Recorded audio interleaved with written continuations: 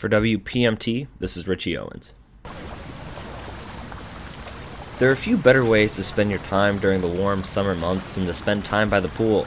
You get to sit outside under the warm sun, and if you get too warm, you can take a dip in the cool water.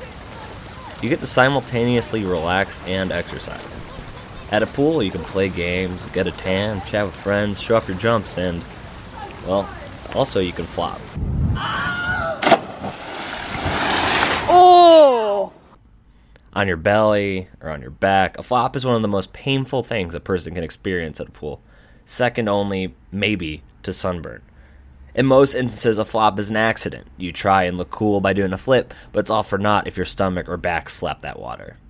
And believe it or not, there are people out there who flop on purpose. Next!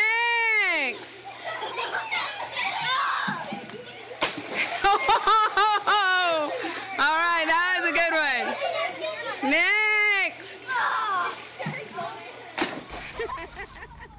Now this brings us to Max Bialystock and Leo Bloom. Now these two men aren't at a pool, but they do know a thing or two about a purposeful flop. You see, Max is a playwright and Leo is an accountant. After a failed production, Leo, who was going over Max's books, found that it was possible to make money if you had a play that flops. Amazing. It's absolutely amazing. But under the right circumstances, a producer could make more money with a flop than he could with a hit. Yes, it's quite possible. If he were certain that the show would fail, a man could make a fortune. Yes? Yes, what? What you were saying. Keep talking. What was I saying? You were saying that under the right circumstances, a producer could make more money with a flop than he could with a hit. Yes, it's quite possible. You keep saying that, but you don't tell me how. How can a producer make more money with a flop than he could with a hit? Well, it's simply a matter of creative accounting. Let's assume, just for the moment, that you are a dishonest man. Assume away. Basically, they have found out if you can get people to invest in a project, they expect to make a profit off of their investment. But if there's no profit, the producers of the play can just pocket the extra expenses of the show. It's kind of brilliant, but it's more than kind of illegal. But how do you make sure something is going to be a flop?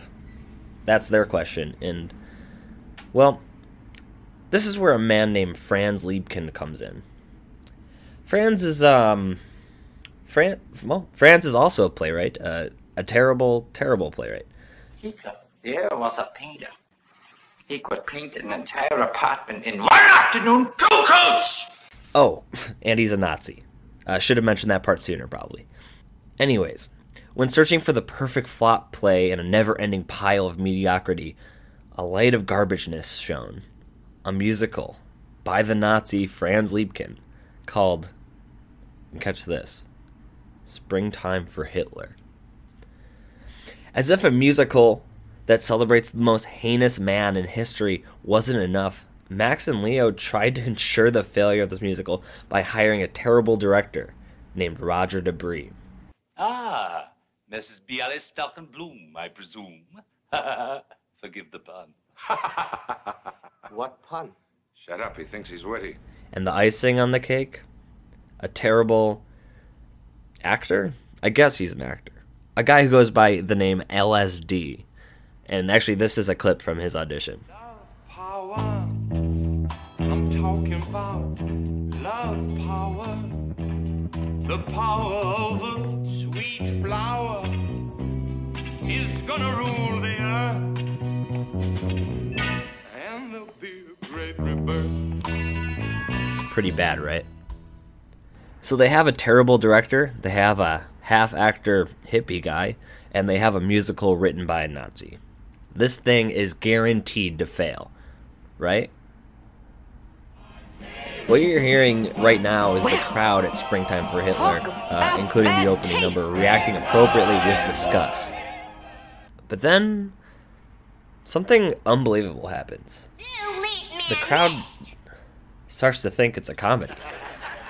Hey, man. I'll leave you, baby. I'll leave you. Now leave me alone. Harry, he's funny. Hey,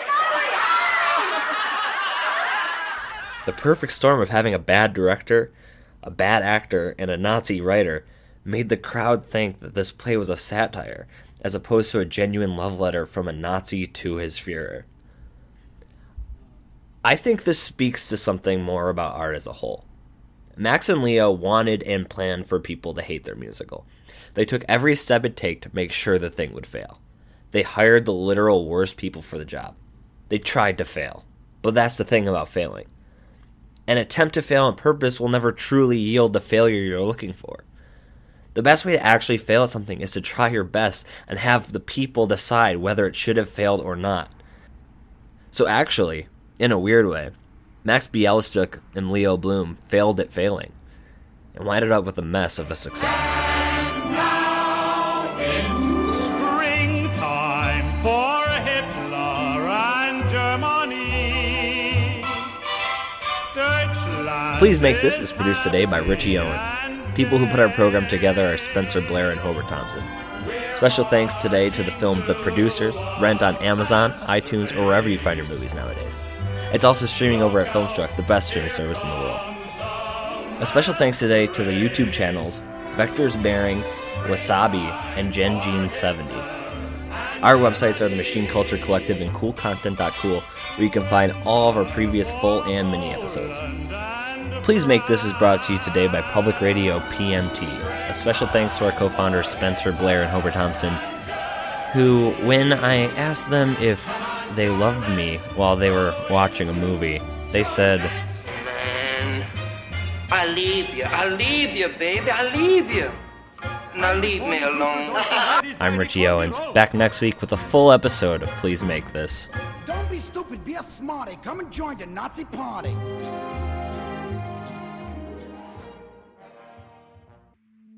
Please, please, please, please, please. Won't you please make this? This show has been brought to you by Machine Culture.